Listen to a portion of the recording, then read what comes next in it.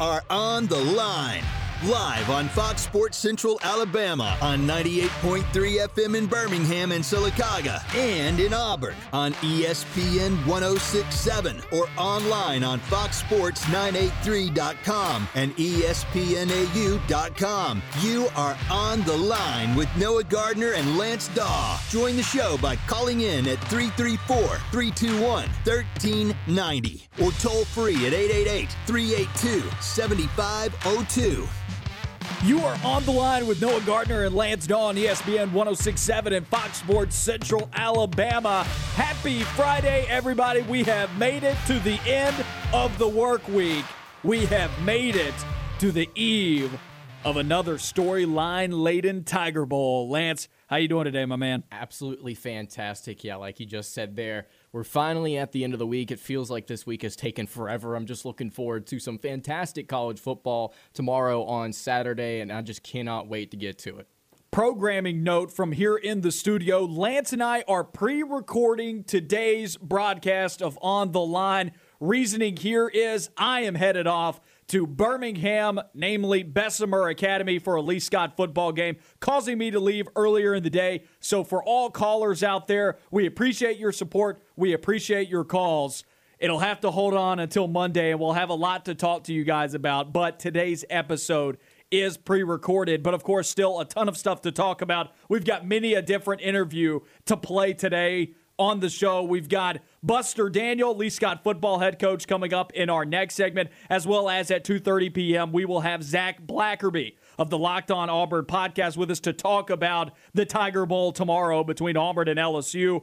In hour number 2, we'll have Eric Speakman, Opelika football head coach, to wrap up some of our high school football talk that we've got, priming you up for tonight's football action as well as the weekend. But Lance, let's start with the Tiger Bowl tomorrow. Auburn-LSU, you have prepared this wonderful segment for us. I'm ready to dive into it. Where does Auburn have an advantage against LSU on Saturday? We're going to take a look at each of these position groups, and we are going to say quarterback versus quarterback, running back versus running back, wide receivers, and then so on, etc.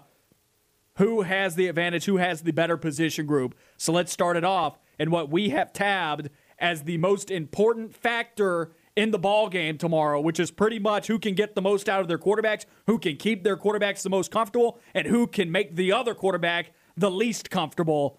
The quarterback position, who has got the edge in this matchup? I think with all of the mystery surrounding Auburn's quarterback position right now, right? We don't know who the guy's going to be. It feels okay to give the position edge to LSU right now. Had we known who the starter was going to be, had we known that it was going to be a guy that has had experience up until this point, if it was Nix, I'd kind of sit here and maybe think about it, right? If that was the decision, if Brian Harsin came out and said, you know what, we're going to start and play Nix the entire game, I'd kind of have to sit here and think about it. But I think I'm going to give the edge to LSU and Max Johnson. Look, he currently, I believe, has the nation's longest streak in 3 touchdown performances in a row. I believe it's at 6 or 7 games in a row now. 15 touchdowns to 3 interceptions on the year. He's just simply not made a lot of mistakes. Now, as we talked about earlier in the week on Report Wednesday, we talked about what LSU likes to do schematically in this passing game, and it's all really simple stuff. So he's not out there he's not an Andrew Luck, Peyton Manning type of guy where he's just dinking dunking on the defense and he understands what's going on and he's really diving into checks and different things like that. He's just making easy reads and making the throws, and his talented receivers are getting open. I will give the quarterback edge to LSU in this matchup because, again, there's so much certainty in that position, right? And the passing game's been a strength, and Max Johnson's been getting it going. So at home in Death Valley, I think I'm going to give the edge to a guy that has had such a good start to the year so far in Max Johnson. I think LSU can do some things right now. What we've seen through 4 games from both of these teams, LSU also seems to have more things around Max Johnson right now. I wish I had a better word than things, but Max Johnson has more support around him to make him more comfortable than maybe what we can say about whoever starts at quarterback or whoever's playing quarterback for Auburn throughout the course of the ballgame. So I agree with you. I think I give the edge. I give the edge to LSU at quarterback. Now, with that being said, I think there is talent in the Auburn quarterback room. We've seen flashes. We've seen glimpses of it, whether it is Bo Nix or TJ Finley. Has Bo Nix ran his course? Possibly. But we've also seen good from Bo Nix in his career. If you're going to talk about all the bad, don't discount the good. Talk about the good in the LSU game last year, right? Right. Also, now this is 2 years ago, and I should add that it is 2 years ago, and Bo Nix can be a vastly different quarterback than what he was 2 years ago. But 2 years ago, he brought you some awesome wins. So don't discount all of those things just because you're upset with the way that he's playing right now and for the fact that maybe he has ran his course at quarterback for Auburn, because he really hasn't added much to his game over the last 2 years, and it's finally catching up to him, whereas TJ Finley is someone who I do think is improving over the course of his career. What we've seen out of TJ Finley up to this point, albeit in a very small sample size against bad football teams, he does look more advanced. I'm not calling him an advanced passer, but he does appear to be a more advanced passer than he was last year. Yeah, absolutely. We saw him struggle in games against pretty good competition. For instance, last year against Alabama, only completed 50% of his passes. Against Texas A&M, 9 of 25, Had no touchdowns. help, though. Yeah, 2 interceptions, but he didn't really have a whole lot of help around Those him. are the two best teams in the league. We saw him play poorly against Auburn last year, where Auburn was just able to get after him. It was just not, whenever he has struggled, he didn't have help around him. Which doesn't necessarily bode well for him or Bo Nix, because neither quarterback has really gotten a ton of help at this point this year. Right, and you look at Bo Nix or TJ Finley, whoever starts in this game, and you're exactly right, the skill positions around him have just been lacking. I mean, the running backs have been great for Auburn, but the skill position, like the receivers, have just not been there for Bo Nix or TJ Finley this season. They've hurt, not helped. Right, they're the trailer, not the truck. And I think the offensive line has been average in pass protection. I say average because I think they held up fairly well in the Penn State game. Of course, that's not to say that they didn't make mistakes. That's why they're average. They will still occasionally whiff because of communication issues on the line, or just plain and simple, and Zach will talk about this later on in the show, these other teams are blitzing and sending more guys than you can block. So you do have to kind of give a little bit of a pass to the offensive line in some of these situations.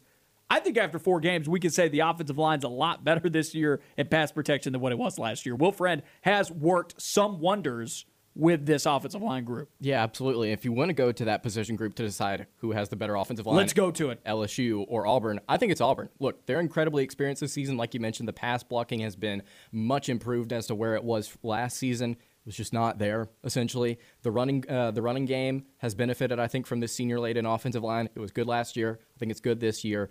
And you look at what LSU's doing on the offensive side of the ball. We've talked about this before this week, 2.9 yards per rush attempt. They've not been holding up fantastic in pass protection. We saw them do it last week against Mississippi State, but Mississippi State just simply had a lot of blown coverages, and it was just a mess on the defensive side of the ball for Mississippi State. But I think Auburn's offensive line, even in Death Valley, has a slight advantage over LSU's, because we saw, like you mentioned, Auburn head into the Penn State game and do just fine.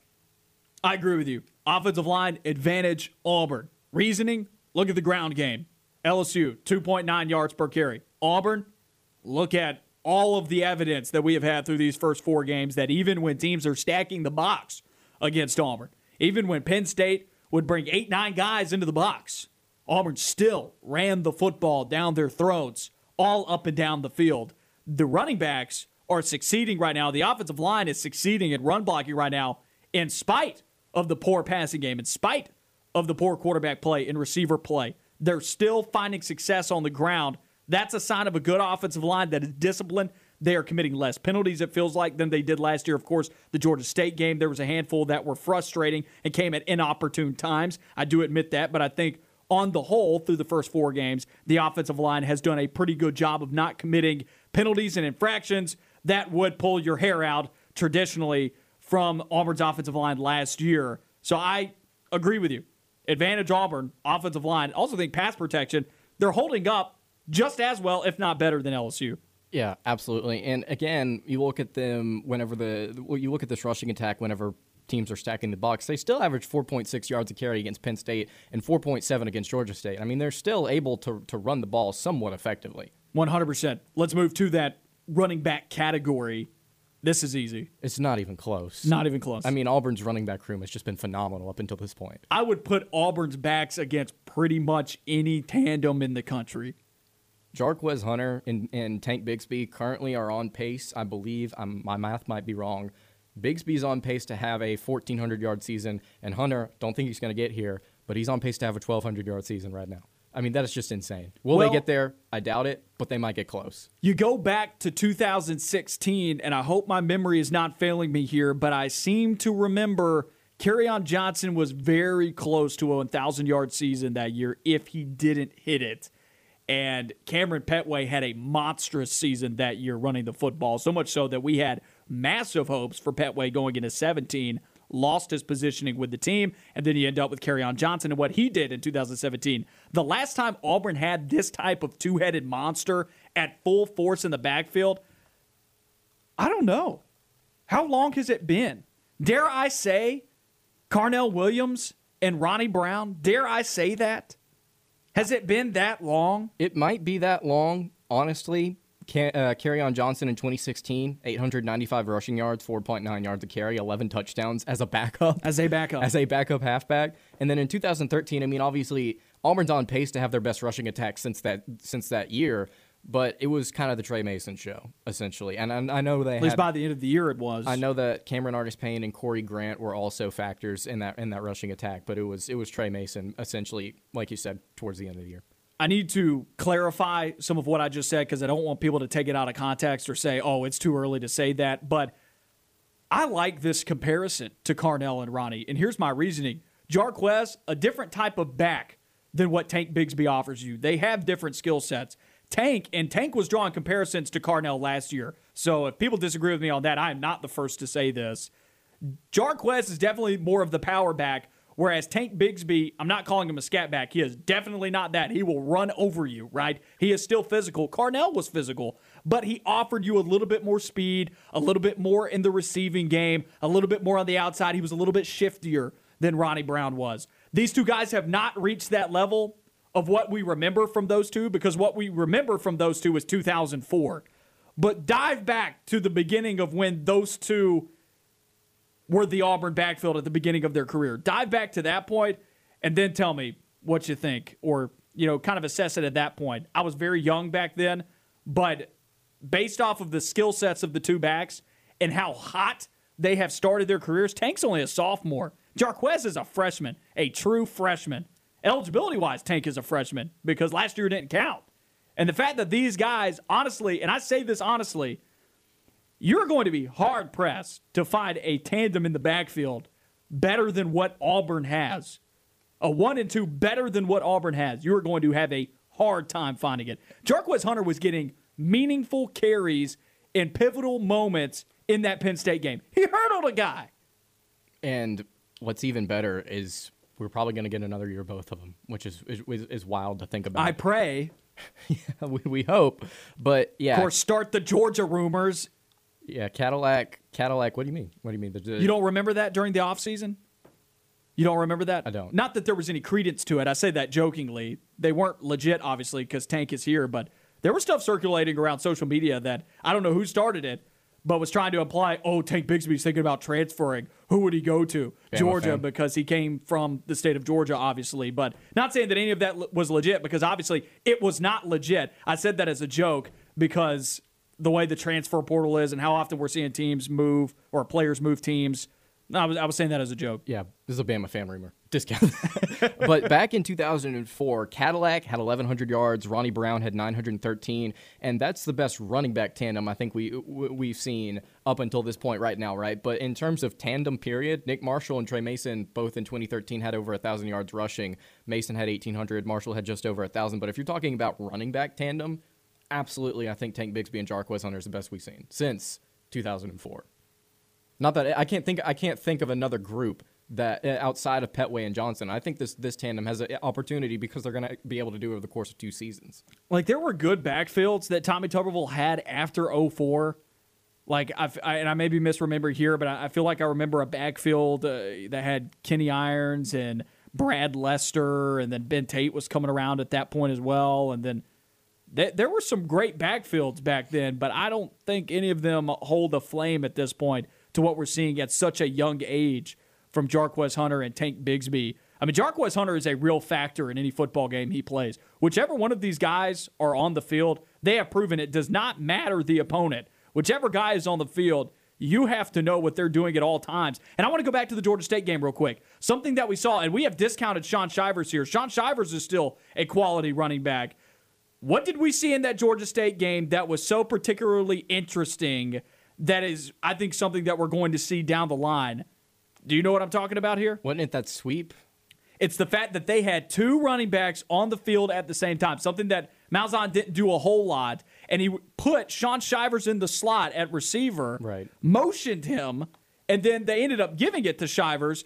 But what that's going to do, that is brilliant. When I saw that, I was like, oh, I love this. I need to see more of this. I need to see them do more off of this. And I think they will. It's just, and imagine if they put Jarquez in the backfield and Tank right there. The motion there draws the attention of guys in the tackle box to potentially pull them out, which could free things up inside.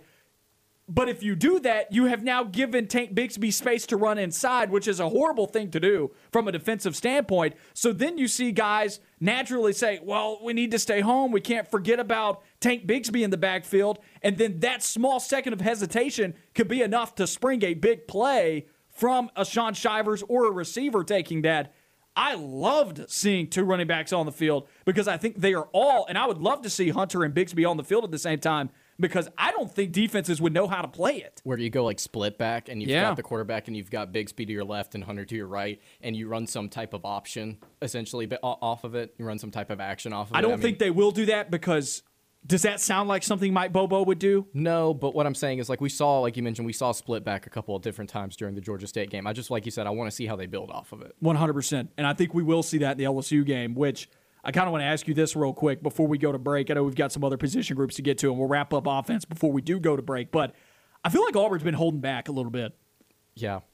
From a game plan perspective, I think Auburn's been holding back a little bit. It feels, and, you know, Mike Bobo, I think he's been around the SEC long enough to not be stale and to not be basic, right? But it feels like the offensive game plans that we've seen so far, I mean, we saw some wrinkles in the Penn State game. Sure, we saw a trick play that could have worked out had Kobe held on to the ball, but we've not seen a whole lot of wrinkles in this offense, and I feel as the season goes on, I feel like there's a lot of things Mike Bobo's holding back. He's not wanting to reveal.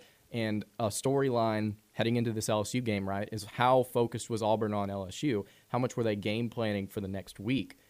We may see some offensive wrinkles. We may see some things dialed up that we've not seen before. We may see some more diverse things, right? That was the point of emphasis in the offseason, is how multiple this offense was going to be. And I think it has been. They have shown us something different almost in every game. The base has been built upon each week, I feel like, and there has been massive variations. I mean, me and you come into the studio every week and we talk about something cool that we saw, like just a few moments ago when we were talking about the two-back set. We didn't see that at all this year until that game against Georgia State. So I think they are throwing different things on film, but it hasn't exploded right. yet. I was about to say they've not gotten like aggressive with it. Like it's not gotten to the point where it's like, you know how early on in 2013 with Malzahn's offense, it's like there's so much going on, we don't know how to stop this. I think we're not going to see stuff like that with Auburn this season, but I think it's going to get to a point where within a game we're like, there's so many looks Auburn could throw at this team right now that I feel confident in my offense, because at some point they're going to lash out with that aggression, and it's going to be something that the opposing defense just hasn't seen yet. It's kind of like they're starting the fire right now, but the fire hasn't caught yet, and I'm waiting to see when that happens, and I get the feeling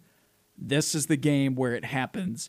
You just got to make things right for the quarterback, which brings us to our last position group here on the offensive side of the ball. Before we go to break, we're taking a look at it, and I know we've gone on a little bit of a rabbit hole because the running backs are so fun to talk about, but we are taking a look at each of these position groups today and asking ourselves which team has the advantage.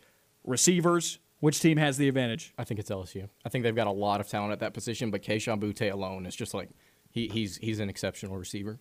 I agree with you. I was about to say I don't think it's really close, but on the flip side, I do think we're seeing a couple of Auburn receivers burst onto the scene that maybe weren't getting the opportunities early on, namely Kobe Hudson, yes, which gives me a lot more faith in this receiving core down the line that there is potential for them to improve, because someone who I think is improving and is balling out right now, this is your go-to guy. Kobe Hudson is doing very little wrong at this point. Very little in the passing game. He is as sure-handed as it gets in that room. Eli Stove-esque. And prior to the season starting, who did we compare to Eli Stove? Kobe Hudson. Javarius Johnson to a degree, but I think Kobe Hudson is playing in a similar realm as what Eli Stove was in the previous offense as far as the different wide receiver positions.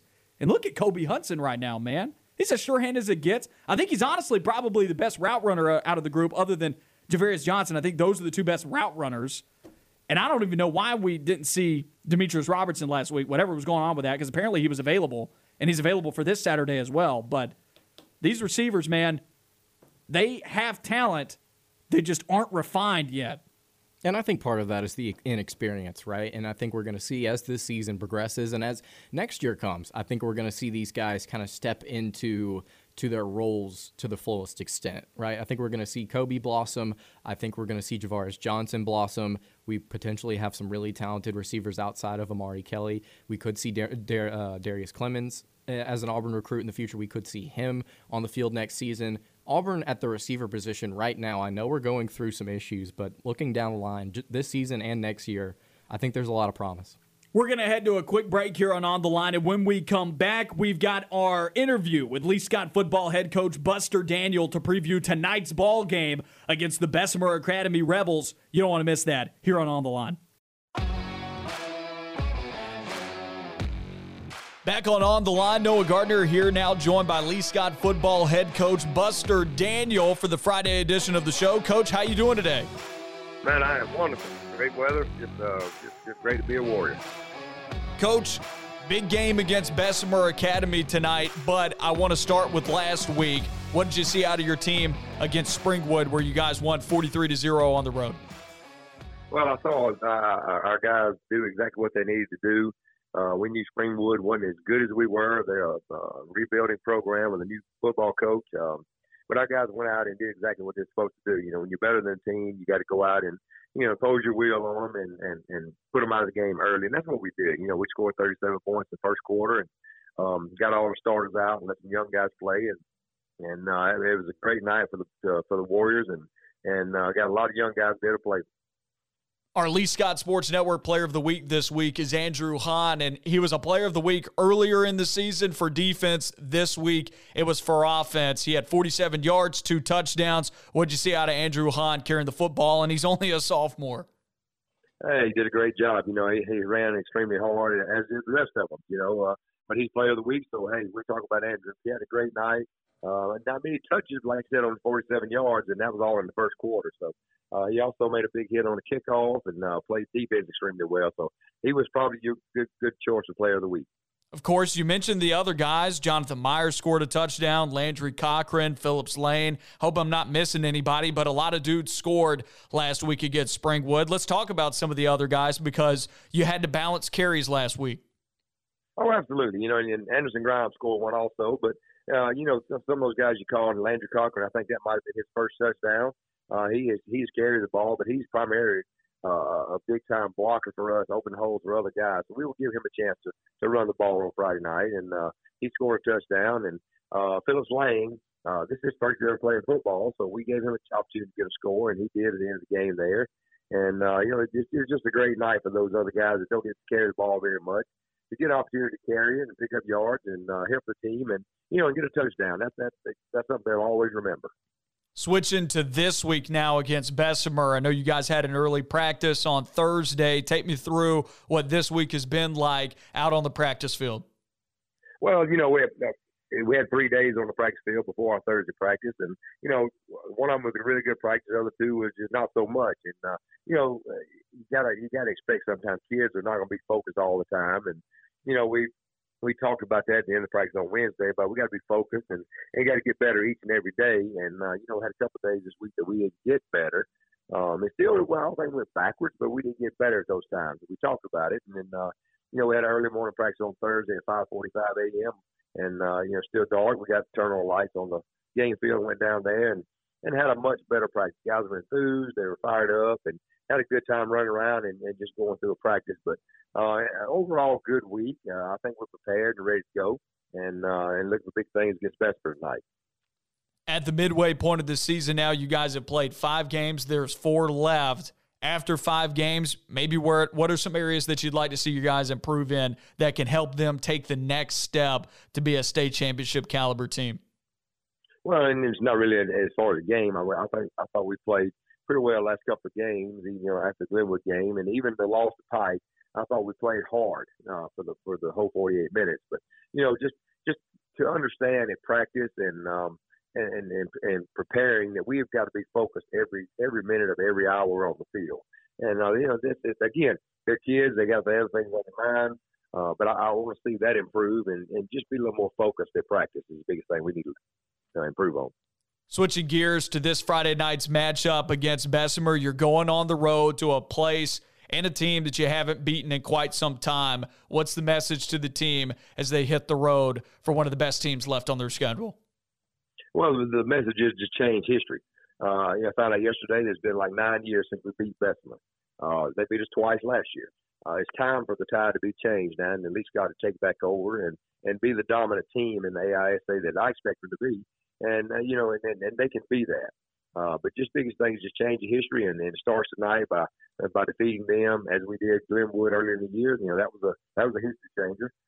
So that's kind of what we're looking for, to change history and just start showing people that we are a good football team and we can compete at this level. I know you guys are still searching for respect, not in the rankings this week. Bessemer, Glenwood, Pike, all these teams have respect. What does it take in your experience as a coach to get respect from folks around the state and then from the people writing about you guys?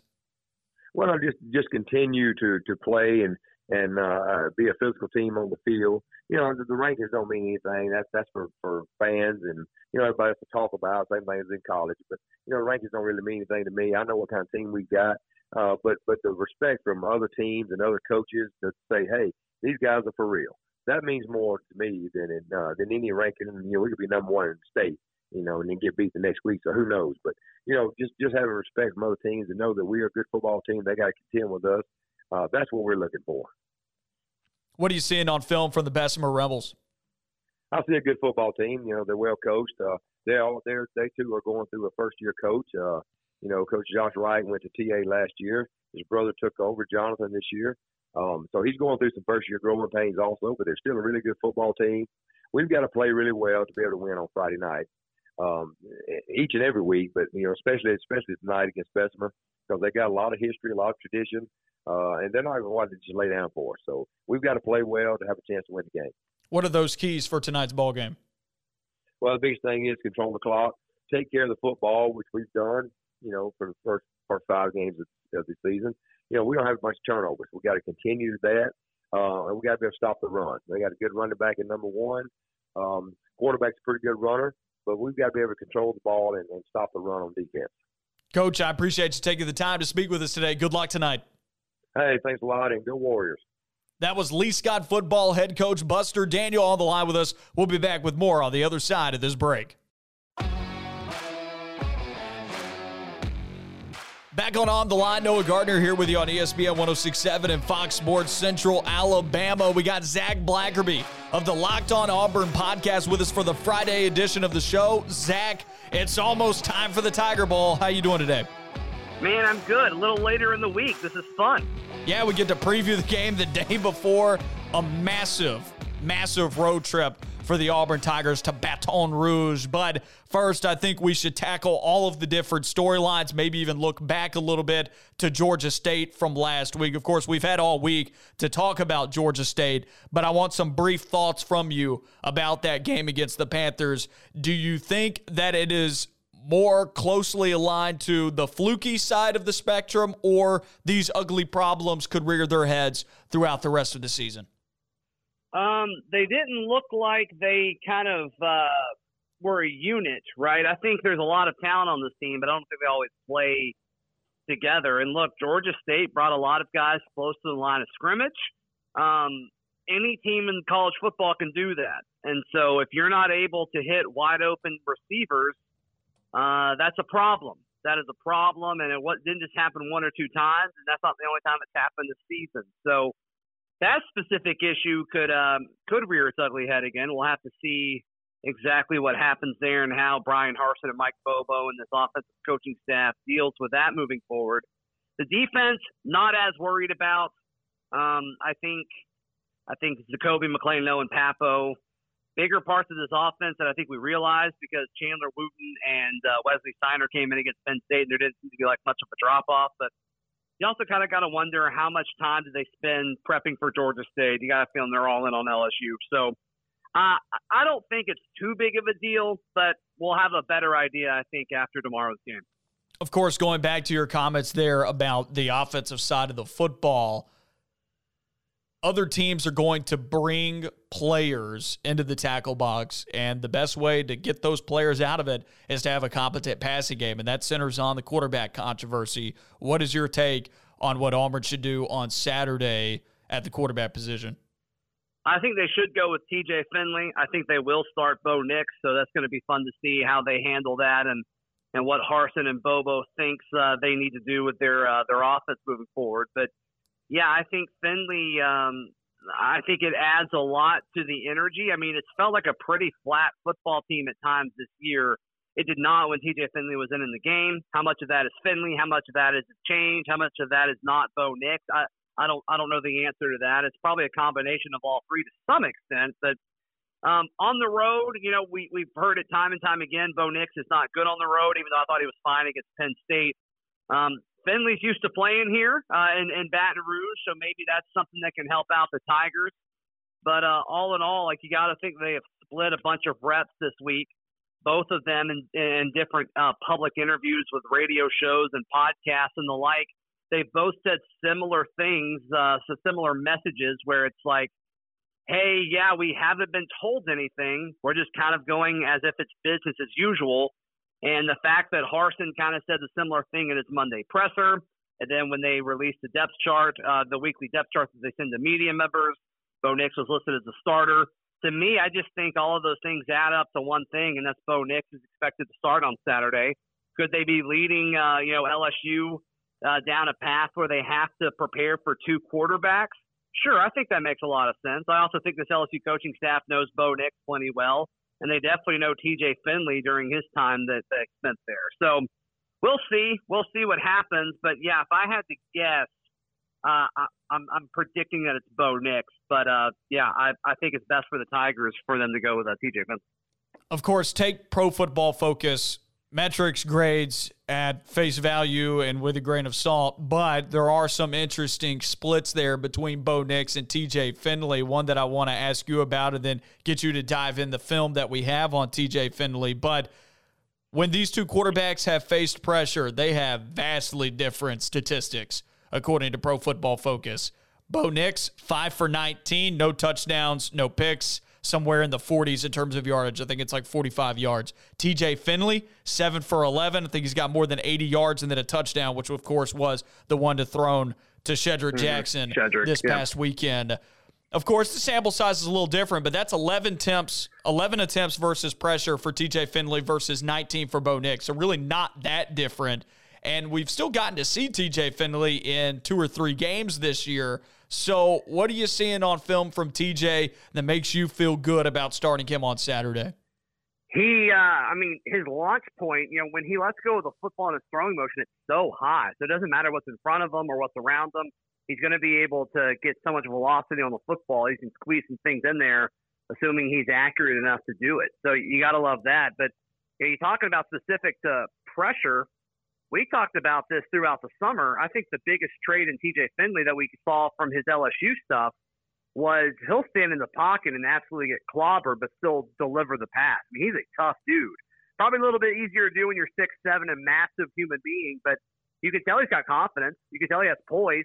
And then also regarding the pressure, he does such a good job moving around. When he is moving around, keeping his head downfield, keeping his eyes downfield. And I think Bo Nix does an okay job of that too at times. But I think you saw that with the catch to Elijah Canyon on the sideline. That was great. And then obviously the touchdown that you mentioned to Shedrick Jackson, that was the eventual game winner there. So I think he does a lot of things to like when pressure is being brought his way. Outside of that, you look at TJ Finley, he's also not afraid to pull the trigger. And although he missed on some throws, 3 or 4, that he had an open receiver, you still got to like the confidence that he has to pull the trigger in intermediate areas over the middle of the field where it just doesn't seem like Bo Nix is pulling the trigger the same amount of times. Yeah, and how much of that is coaching, how much of that is play style? I don't know the answer to that specifically, but we all know that Finley has an arm. I mean, that's kind of been the biggest, one of the biggest talking points when talking about Finley is, he's a massive dude, and then also he's got a really strong arm, an absolute bazooka, and can, throw it way downfield. Now, does Auburn have the receiving threats to really make that extremely relevant at the moment? I don't know. So far, that hasn't really been the case, but Auburn was able to hit one deep to Anthony Schwartz last year. Maybe they could figure something out with a Malcolm Johnson Jr., who's a similar style guy, got that elite speed. But I think it's good. I think it's a good thing, especially like you mentioned earlier, Noah, with a lot of teams being willing to stack the box to stop Tank Bigsby and Jarquez Hunter. The best way, like you said, is to stretch the field vertically. And, maybe Finley's the best candidate to do that.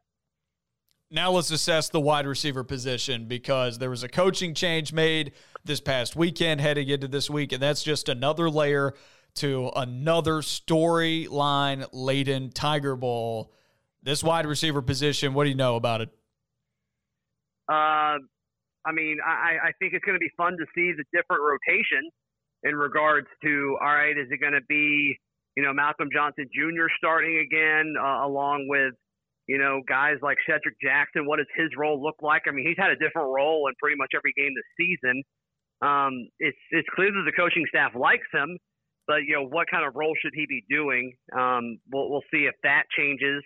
And look, Auburn fans want to see more of some of these other guys, Elijah Canyon, Zevion Capers. I mean, these are guys that are somewhat proven. But, man, the story of the wide receivers is Kobe Hudson. I mean, he has become a really, really solid SEC wide receiver, despite some odds kind of being stacked against him, one, in regards to the depth chart, and then two, just as far as scheme goes. I think he's done a really good job capitalizing on some things. I know a lot of people remember that really unfortunate fumble in the first play of the second half against Penn State. I think that's just really bad luck. I hate that it happened to him, but he's done such a good job bouncing back from that. So, I mean, when you ask me about the receivers, I'm thinking about Kobe Hudson, how much better he's gotten so far this year.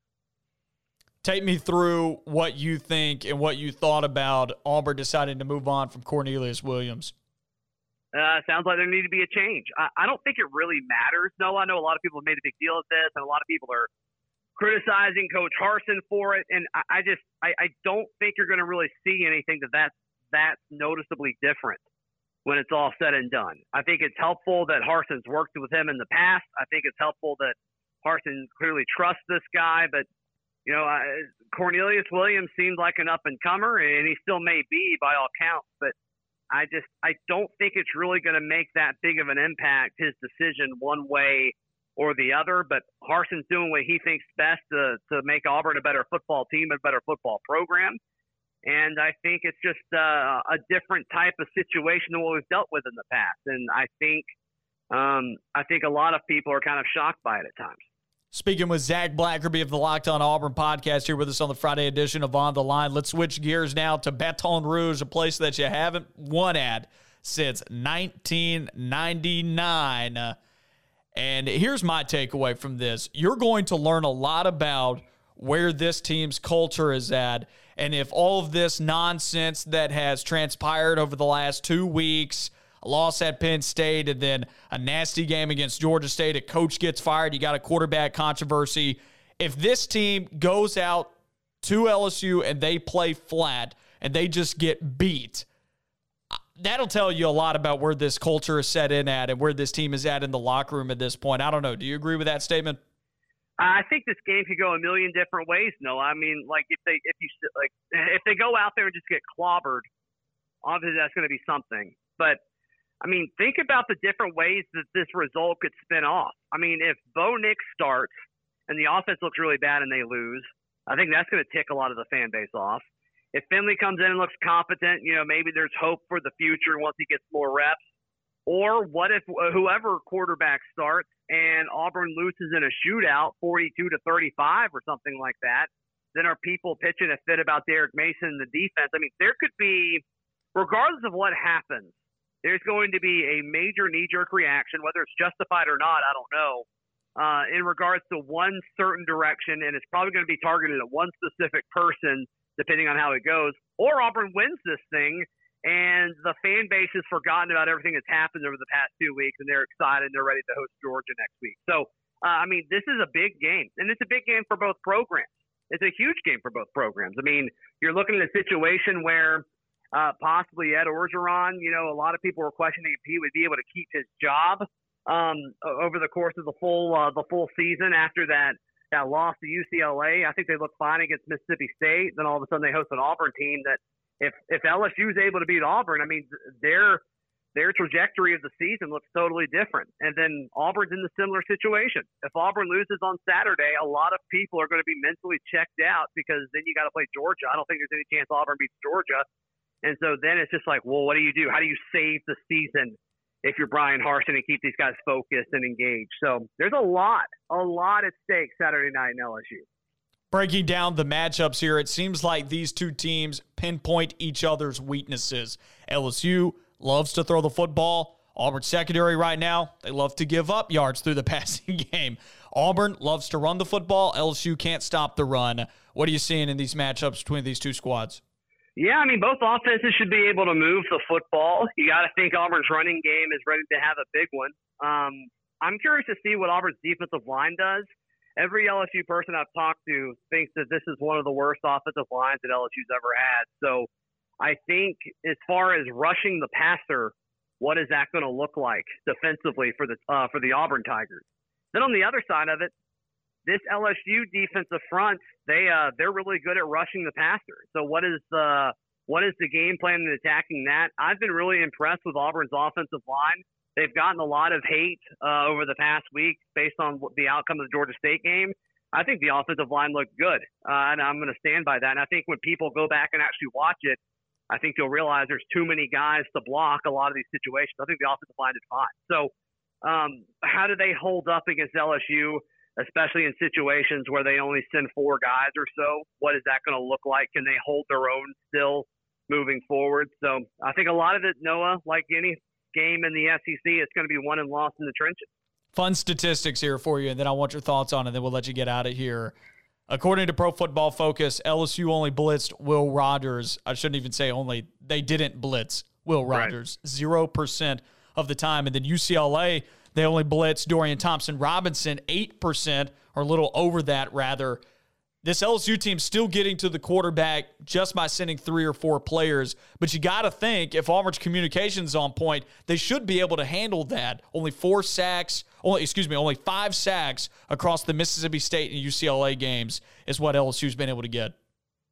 Yeah, I think the game plan is going to be different for LSU. I think it has to be, because I don't think they're going to respect Auburn's passing game as much as they respected those other teams' passing games. That's just my guess. That's just my thoughts. So you think they're going to bring more? Or I think they're going to at least line up more guys close to the line of scrimmage. It may not be blitzes, but you may see more guys on the defensive front. But I mean, LSU's linebackers, just talking to LSU folks throughout the week, LSU's linebackers are built for coverage. They're not built to stop the run and, shed pulling guards or guys that are, blocking linebackers. They're not built for that. And so how do you combat that is you play guys close to the line of scrimmage when guys want to run at you and you're trying to win those gaps. So that's what I think is going to happen. Zach, I appreciate you taking the time to speak with us today. Tell everybody where they can find all of your great content. Yeah, Locked On Auburn, wherever you get your podcasts, also on YouTube. Would really appreciate that. And then, of course, if you're in the Auburn, Opelika, Lee County area, you can listen to me every morning, 6 to 9, on Auburn Opelika this morning. That's on News Talk WANI 98.7 FM. Thanks, Noah. Appreciate it, Zach. We'll be back on the other side of this break. You're listening to On the Line. Wrapping up hour number 1 of the Friday edition of On the Line. Noah Gardner and Lance Dawe with you on ESPN 106.7 and Fox Sports Central Alabama. Once again, I want to remind everybody, pre-recorded show today. I am probably halfway up the road to Birmingham, Alabama, as Lee Scott football takes on the Bessemer Academy Rebels. I'll be doing play-by-play tonight on the Lee Scott Sports Network. Check out live radio coverage starting at 6:30 p.m. with the Lee Scott Football Kickoff Show. Once again on AU 100, 100.3 FM here in the Auburn-Opelika area, or watch the ball game on the Lee Scott Sports Network Facebook page. But Lance, without further ado, it is time for one of our favorite segments of the week, Saturday Selections. Let's do it. Saturday Selections. All right, Lance, things aren't going well.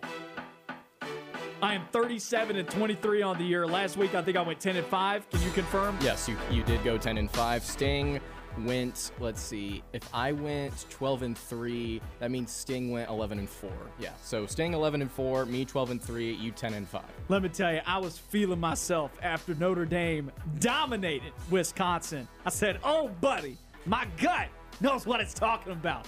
Wrong. After that, it went south. Stupid Texas A&M. Talk bad about y'all all summer long, and then the moment that I pick y'all to beat Arkansas, I can't do it. I'm off for the rest of the year. That's not me saying that I'm picking A&M to beat Mississippi State today, because I still don't feel great about it. But hey, though, I will give you credit, because in the offseason, we had been talking for months about that being an upset. So I give offseason us credit. I'm telling you, A&M looks so bad right now, I could see them finishing last.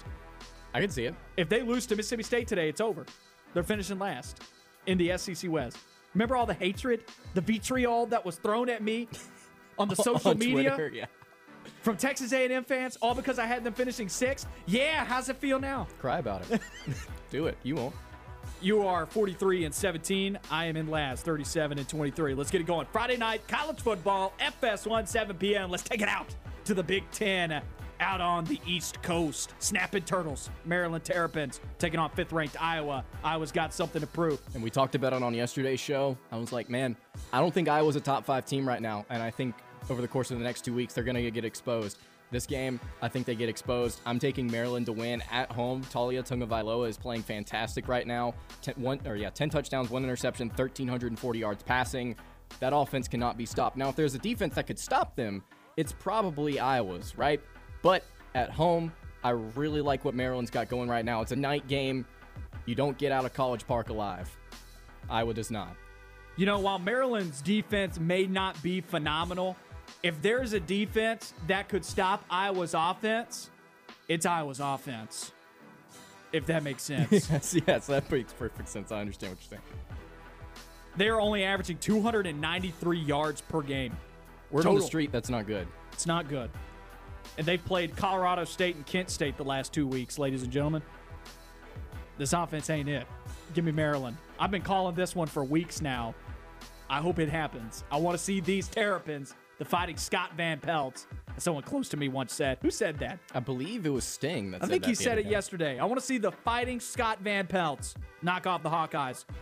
SEC 11 a.m. as we head to Saturday now, ESPN. Didn't expect to get a top 10 matchup at 11 a.m. when this schedule was made. Number 2, Georgia, undefeated. Number 8, Arkansas. 18.5-point favorites are the Dogs. And it feels kind of weird, right, to have College Game Day come to Athens, and then as soon as College Game Day wraps up, we're going to an 11 a.m. kick between two top 10 teams. Happened last week, though. You want to talk about weird? Big noon kickoff and game day were at the same game last week, and it was at 11 a.m. This doesn't feel right. And this game does not feel right either for Arkansas. There's a reason why that line is so high. I'm taking the Bulldogs to win this one. It's simple. It's just Georgia has way too much talent on both sides of the ball to get beat on their home turf. They're not going to choke this game. And while KJ Jefferson and that offensive line, they may be establishing the ground game right now over the course of these first 4 games, I don't think Arkansas is going to be able to do it against Georgia's run. It's just not going to happen. It's all about what happens in between the tackles. And Georgia has the edge there. Now, Arkansas, go out there, prove it to me. Prove me wrong. Prove to me that you belong inside the top 10.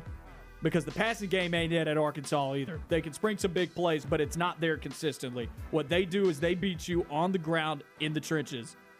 That's what a barbecue pitmaster like Sam Pittman would do, right? Throwing that back to our show yesterday from that graphic that Saturday Down South put out with coaches and what they look like with their jobs, in case people didn't catch that reference. But Arkansas is about running the football. Don't think they're going to be able to do it against Georgia with a big win. I also think they very well may cover. Wisconsin against number 14 Michigan. Wolverines on the road. But Wisconsin still favored with that 1-2 record by 2 points. 11 a.m. Fox. And Vegas is smoking something on this one. If you've seen Michigan play and you've seen Wisconsin play. But the Rutgers game, though, only 20-13. I don't feel good about it. I'm going to take Michigan to win this game. I think they're on the right track this season. After I said in the offseason, I didn't even know if they're going to make a bowl because I didn't know who their quarterback was going to be, and I didn't know if that defense was going to be able to step up. It has so far, and I think it's going to step up in this game as well. Wisconsin, that program is dying with Graham Mertz as the quarterback. They're going to lose this Saturday. And there's talent there for Graham Mertz. There is. I believe that. There is talent for Graham Mertz in that pocket for Wisconsin. But right now, that offense struggling tremendously. They can't stretch the field. That's why I like Michigan to win this football game against Wisconsin. Establish the ground game, play some good defense. I'm expecting a 17-16 type of game. Maybe a kicker wins it for them. A soccer player at Michigan puts it through the uprights. This is pure Big Ten football. 11 a.m. kick between two teams like Wisconsin, Michigan. This is pure Big Ten football right here. Like you said, it's going to be like a 17-10 type of game. That's it for hour number 1 of On the Line. We'll be back with hour number 2 coming up on the other side of this break. More Saturday selections on the way.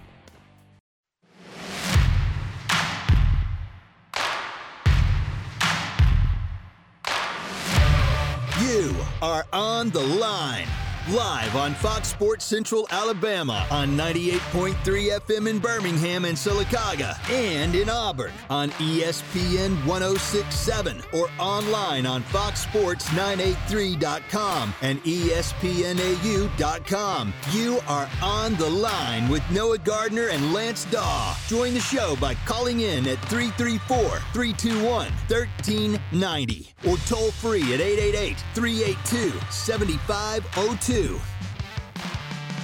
Hour number 2 of On the Line. Noah Gardner and Lance Dawe with you on ESPN 106.7 and Fox Sports Central Alabama.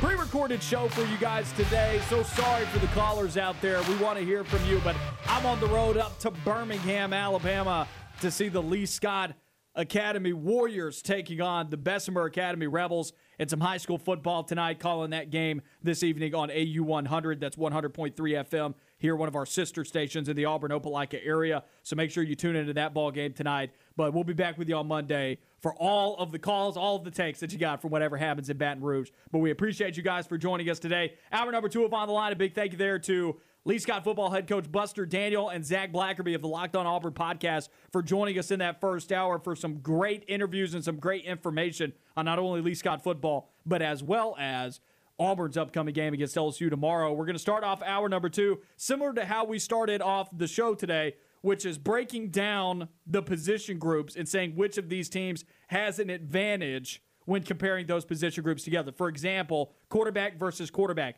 Who has the advantage? And you and I both said LSU has the advantage at quarterback. Running back, Auburn. Wide receiver, LSU. Offensive line, Auburn. That's what we said for the offense. Now we are getting into the defense. Defensive line versus defensive line. Who has the better one?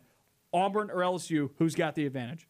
I want to say Auburn for some reason in this game because Auburn right now, according to SEC statistics, 2 of the top 5 pressure rate leaders in the SEC come from Auburn, Colby Wooden and T.D. Moultrie at 3rd and 4th, respectively. But I will say LSU simply because of the amount of sacks and tackles for loss that they've gotten this year. This is two-headed. I think run stopping, it is Auburn. I think pass rush, it's LSU because LSU has shown, at least in the UCLA game, not as much in the Mississippi State game, but I'm kind of writing off the Mississippi State game here because their offense naturally is to get the football out of Will Rogers' hands in like 2 seconds. Very short passing concepts, very quick. It's not designed to leave him there in the pocket. They only got 1 sack on him, but they also blitzed 0% of the time, and that is not hyperbole. That is according to Pro Football Focus, that they blitzed Will Rogers 0% of the time. Only blitzed Dorian Thompson-Robinson, though, 8% of the time against UCLA, and they were able to get 4 sacks. So it's kind of a mixed bag there. I would give the pass rush to LSU. They're able to get pressure on the opposing quarterback without bringing a blitz, but I would give run stopping to Auburn. So I would say they're about, can I say equal or do I have to give an advantage? I think it's fair to say that it's equal. I think right now, if we're going to go down the line and just decide which team has an advantage, I think it's fair to say the defensive line, based on different things they do, I think it's fair to say it's equal. Is LSU's pass rush so much better than Auburn's that might tip the scales there, because LSU's not awful in run stopping. They're just kind of average. They're not that good. They're like what Auburn was last year. Right. I think potentially, I think that pass rush could be a factor in this game, especially on the road. But Auburn's run stopping ability up until the Georgia State game has been that was rectified in the second half. It was. It's been pretty darn good this season. 100%. Well, let's move to linebackers here, and I think this is where you and I will both agree it is the Auburn Tigers, assuming they are healthy. Absolutely. If Papo's healthy, 100%. Even if he's not, I still feel comfortable giving the edge to Auburn in this game. Chandler Wooten, did not expect a lot out of him heading into the season, but we had half a game without Zacoby McClain. We had a whole game last week without Owen Papo, and Chandler Wooten, in their absence, even in the Penn State game, this entire season, he stepped up. He's Auburn's current leading tackler. They've got a three-headed monster, I believe, at that group. If Wooten's going to play to that level throughout the entire season, they've been really good.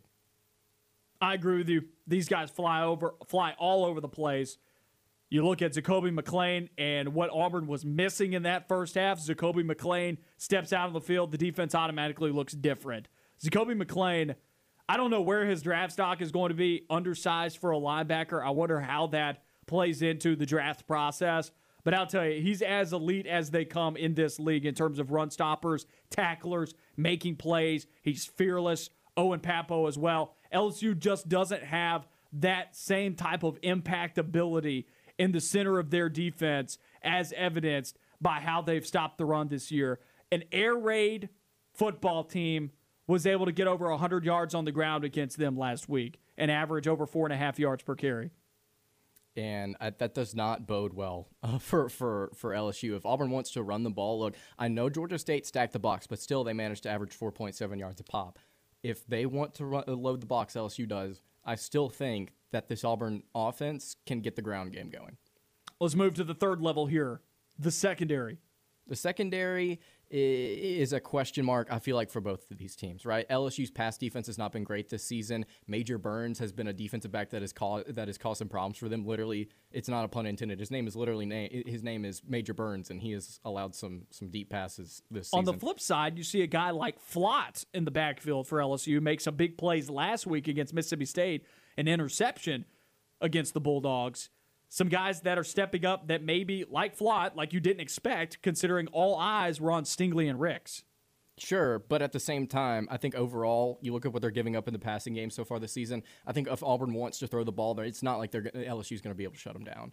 Vice versa, though, because Auburn's secondary is not played well. I know they're only giving up 185 yards passing so far this season per game, that is. But I think, and we've talked about this this week, LSU's passing offense is going to be able to do a lot of different things against Auburn's secondary if they don't get it together. In terms of the passing game and defending the pass, I said earlier this week, if you want to see what LSU looks like in the secondary, look in a mirror. Very similar to what Auburn's doing. Dropping back into a lot of zone coverage, allowing these quarterbacks to complete a high percentage, which is kind of shocking that that's still occurring despite the fact that LSU leads the league in sacks with 20. They average 5 sacks a ball game, and opposing quarterbacks complete 66% of their passes. That's a lot. It's not good. It's very high. Yeah, and I think I'll give the edge here to LSU. I don't feel great about either of these secondaries, and I think that matchup is going to be really important in this game. I think I'm going to give it to Auburn. Okay. Which is bewildering considering how they've played, and people may think I'm crazy, and they may say, well, they've got Eli Ricks, they've got Derek Stingley. Stingley's not playing in this game, is he? No, he's not. And that's 2 straight years without Derek Stingley, either not playing or not being at a 100% capacity for LSU. And Auburn took major advantage of that last year, but still breaking down what these two teams do in the secondary. Roger McCreary's good. Smoke Monday can be good. Still some blown coverages there, but he had a major play last week to end that ball game and put it on ice. You never know when you're going to get a Smoke Monday pick six. This dude has 3 or 4 pick sixes in his career. He's good for two a season. You never know when they're going to come. I mean, he's got big play written all over it. He's kind of high risk, high reward, boom or bust. The Jameis Winston of the secondary, if you will. But Auburn's got talent at DB that I just don't think has been used correctly, whereas LSU's cupboard may be running a little thin with Stingley on the bench right now. Yeah, I just don't really trust either of these secondaries all that much. You shouldn't. So if I could say neither team has an advantage here, I would feel comfortable doing that as well. I do not trust either of them. Special teams? Special teams, I think it's Auburn. And I know Cade York has been pretty good this season. Hasn't missed an extra point, made all 4 of his field goals. But Anders Carlson, I mean, last week we got to see it. A bunch of touchbacks, 4 or 5 on his field goals. He's been really good this season. And in the Penn State game, in which we thought it would be a high-pressure situation, I mean, he was just clutch. He did what he had to do. So I think Anders Carlson is one of the best place kickers in the country, and I think moving forward, I think we're going to get to see that. No disrespect to Cade York or LSU's either return or kick return or punt return units. I think Auburn also hasn't beat there as well. I agree with you. Auburn gets the edge special teams. I think there is the ability to return a kickoff for a touchdown or a punt for a touchdown with this team. Or block something for a touchdown. Yes, We've seen that twice. Lester is a miss. It's like every single time something's blocked, Barton Lester's there. Every single time. Barton Lester or Batman? Barton Lester, 100%. Dude, we should have a signal here in Auburn for Barton Lester. Anything goes wrong, to the Lester signal is what we should do. Barton. Oh my gosh, that's pretty good. Yeah, I'll give the edge to Auburn there at special teams. But Cade York is very good as well. But I think you look to the things outside of just place kicking, where these two teams are pretty even. Auburn's gotten a lot out of Oscar Chapman, I feel like. He got a lot of work last week. He punted pretty well. Yeah, I believe he averaged over 43 yards a punt. Man, that is not something I'm used to hearing. He had a pretty solid outing. And again, it's not just these kickers, right? Auburn's had success in the return game. Auburn's blocked punts and kicks. They've made field goals all around. The emphasis on special teams has been key in some of these games, where obviously, like in the Alabama State game, it took that blocked field goal to really get Auburn going. And in the Georgia State game, it was the blocked punt for a touchdown that got Auburn back into it. Could see something similar against LSU in Death Valley. I think it's something that Auburn is definitely going to be focusing in on. Now, looking at this exercise that we have just completed, saying which team we feel like has the advantage in these position group matchups, I have only given 2 categories to LSU. I'm giving 5 to Auburn, and one of which I didn't give to either, because I think it legitimately is split between one team's better at run stopping, one team is better at pass rush, and that was the defensive line group. You still have Auburn with the edge 4-3. Right. So, on paper, we've gone through the position groups. But one position group does matter more than all the others. That's quarterback. It's really important. And that one is LSU. That's really, really important. And so do you feel better or worse after this exercise? I feel slightly better, but still at the end of the day, I think you look at the two right now, for me, the 2 most important position groups on this, and both of them are in LSU's category, right? Defensive backs and quarterback, I think, are going to be really important in this game.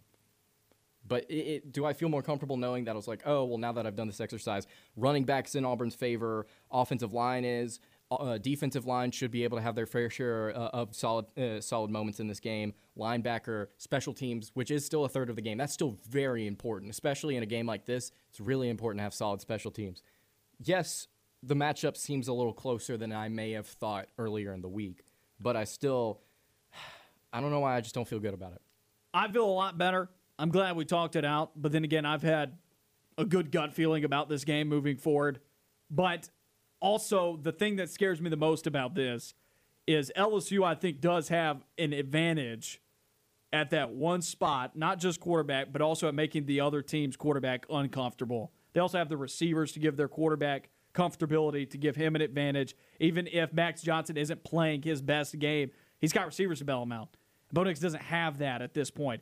It's so much of a shift and a swing in LSU's direction in those categories that it could be enough to make up for all of the others. This is like in a political election, winning states with many more representatives in the Electoral College than, winning the majority vote. Right. I mean, this isn't, winning, exactly, or winning a state with like 3 representatives, like big whoop-de-doo, you know what I mean? Glad you won Maine, you need Florida, You need Texas, boys. You need California. So, I mean, these are the swing categories, if you will, in our conversation here. No disrespect to Maine either. I have no idea how many representatives they have in the Electoral College, but I don't remember it being a swing state. Shout out to all our Maine listeners, by the way. If you're out there, let us know. Go Black Bears, all right? Go Black Bears. But stay away from Black Bears, too.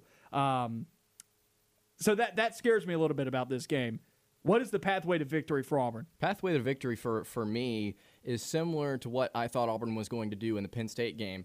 They got a little bit away from the ground game. Do they do it again here? I'm not sure, especially with some quarterback issues right now, right? I think the pathway to victory for Auburn is establishing that ground game with both Tank Bigsby and Jarquez Hunter. Regardless of if the box is loaded, you're going to try and establish that. It's your strength. You're on the road. Go out there and make a statement with your ground game. Defensively, I'd like to see Auburn kind of play some, at least a little bit of man with their corners on these receivers, because I think Auburn has guys on roster that have played these LSU receivers before that know how to match up with them and blew them out last year. So you got to go back to what worked last season. 48-11, go and look at that tape. Go and look and see what happened and adjust on the defensive side of the ball, because right now, where you're at with your zone, man, whatever you want to call it, right now you're just not in position to make plays. Is communication the biggest part of that? According to Smoke Monday and some of these other players and coaching in the coaching staff, it is. But for me, I think it's looking at what happened last year on the defensive side of the ball and executing similarly to what they did last year. At the end of the day, I don't think Auburn has to get superb quarterback play, but they have to get good enough quarterback play to where Auburn can score 28 points in this game. It's got to be good. Doesn't have to be great. It can't be average. Average isn't going to win this thing. It's got to be good, but not good. You know, I mean, it's got to be good, but it can't be. It doesn't have to be superb. I just think it's got to get the job done. It's got to be able to move chains on 3rd and long. It's got to be able to score touchdowns. It's got to be able to put drives together. That will win Auburn this football game. At the end of the day, the quarterback's got to go take it. Whoever it is, I hate the fact that this is what it's devolved into. That's what this position has evolved into. That every single year we're like, we don't know what the quarterback's going to do. Everybody else has got to step up their game. They got to pull this quarterback along. No, you are the quarterback of an SEC football team. Look around the league. Look around the league. Make this your team, own it, and go out there and win a football game. That's what it's got to be. You can't rely on everybody else. At the end of the day, the quarterback position decides it for a lot of football teams. You want to be average? Fine, be average. But don't be ruining the day and be sad and moping because you went to the Birmingham Bowl because you can't complete more than 59% of your passes. You want to take the next step? Take the next step under center. That's what it's got to be. And the question is, who is going to be that guy? And we won't know it. Like Christian said, on Thursday, I don't think we're going to know until 8 p.m. Now, we may get an answer, sure, that afternoon, but I right now, I don't think we're going to know it until the offense takes its first series. Let's take a quick break here on the Line. We'll be back.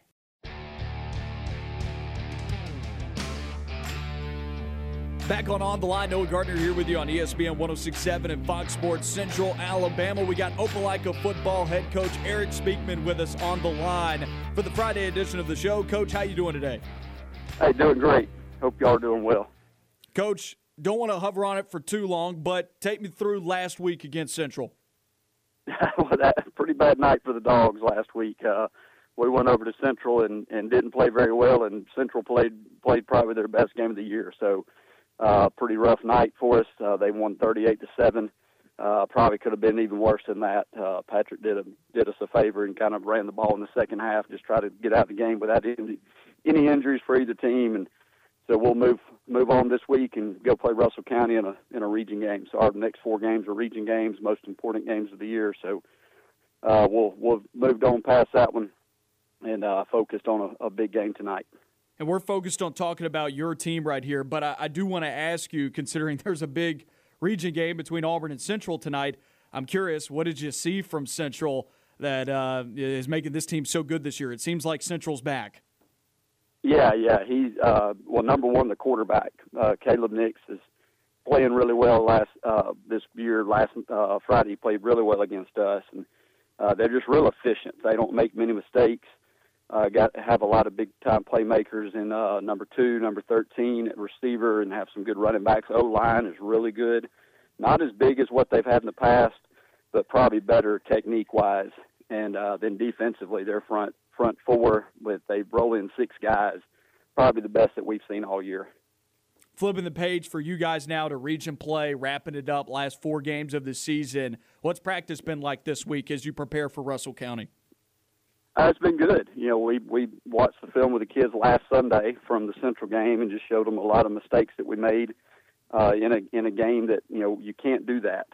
So that kind of got their focus, and we've had a good week of practice. They know Russell County's much improved from the traditional Russell County teams that they've had in the past. Coach Griggs is doing a great job out there of getting some energy and excitement going. They're sitting at 5-1, and with only one loss in the region. So we've got to make sure that we play well tonight. And our goal every Friday in region play is to be 1-0 at the end of the night. October, as we get into it now, it's October 1. October is where region championships are won. This is the rest of the season right here. What's left down the stretch for you guys? Well, we played Russell County tonight, and we've got a big game with Lee next week. They only have one loss in the region. So you've got a lot of teams in our region, which is 6A Region 2, that are really good teams. I don't know that any of them are great teams, including Opelika. And I think all of us can beat each other on any given night this year. And so you have to go every week and play well. So we'll focus on Russell County tonight, and hopefully can go down there and play well and win, and then we'll turn our focus next week to Lee. You bring up Russell County's growth, the energy that Coach Griggs is bringing to that program. What have you seen change? I mean, they've put a lot of investment into their stadium. I know they have LED lights. What is changing over at Russell County, and what type of road environment are you expecting? Yeah, you mentioned it. They've got new turf, like a lot of the schools that have the bigger schools now.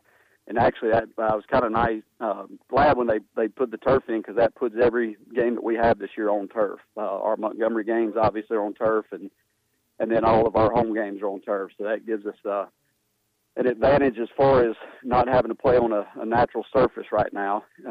Keeps your road jerseys cleaner than grass does, so that's a benefit. But you're right, it's a lot of excitement down there. He's got a lot of kids out that normally haven't played. They dress close to 90 kids, and that's the biggest team that they've had in a long time. But a lot of money's been put into their facilities, and the kids are buying into it and coming out to play football and enjoy football. It's kind of starting to match their baseball program, which has always been good. Looking at the football team now, that they have dressed out some 90 kids, what are you seeing on film? Well, a lot of skill guys have come out. Number 2 is a really good player for them. Number 6, a receiver. Sorry, I don't know names. We just see so much film. We just do jersey numbers. Number 1's a little scat back, slot receiver that's really good. And then they had a running back move in. I believe his mom's the principal out there now. And he's a really good player. He's just a junior. And, he's one of the better running backs in our region. What are the keys to win tonight? Biggest thing is maybe create some turnovers. We couldn't do that last week against Phoenix City, and then we gave up too many big plays on defense to a really good offense. So you've got to limit those and control the damage, on the big passing plays down the field, try to create some turnovers, and then we've always got to be able to run the football. On the offensive side of the ball, what's it going to take to maybe engineer some big plays tonight? Hit these deep balls. We're going to go with Roman Gagliano, who's a sophomore at quarterback. He's been our most efficient guy throwing the ball down the field. So we're going to start him tonight, see how he does.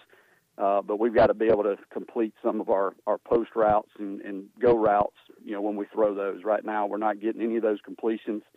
So all that does is put you in a hole now, 2nd and 10 or 3rd and 10 after you throw that ball. Coach, appreciate you taking the time to speak with us today. Good luck tonight. All right, thanks, guys. Y'all have a great weekend.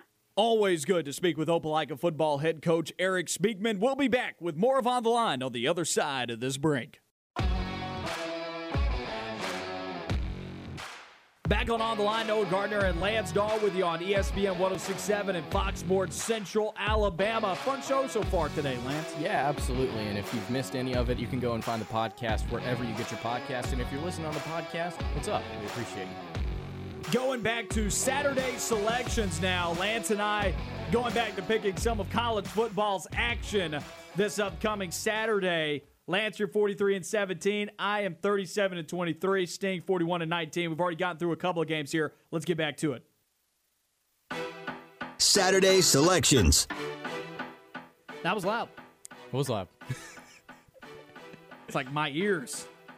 But I'm really over here thinking, my picks! They're falling apart. No. Yeah, this is a tough week for ball games, man. There's a lot of really good football games going around. A lot of games that are not in the top 25 that are going to be fantastic. Like Georgia Tech Pittsburgh is going to be fun. Important games too, though. Like that still matters. That's a big coastal game. That could be who wins the Coastal at the end of the day. One of those two teams? Yes. I can't wait for Georgia Tech Wake Forest come December. I said that earlier this week. I mean, that really could happen. Let's pick it. Georgia Tech, Pittsburgh, 11 a.m., ACC Network. Who will be representing the Coastal between these two teams? Pittsburgh is favored by 3. I like Pittsburgh and Kenny Pickett in this matchup. He's played phenomenal so far this season. I know Georgia Tech just went and beat up on North Carolina, but I don't know why. I like this Pittsburgh Panthers team. I like what I saw against Tennessee earlier in the season. Give me the Panthers to win this one on the road.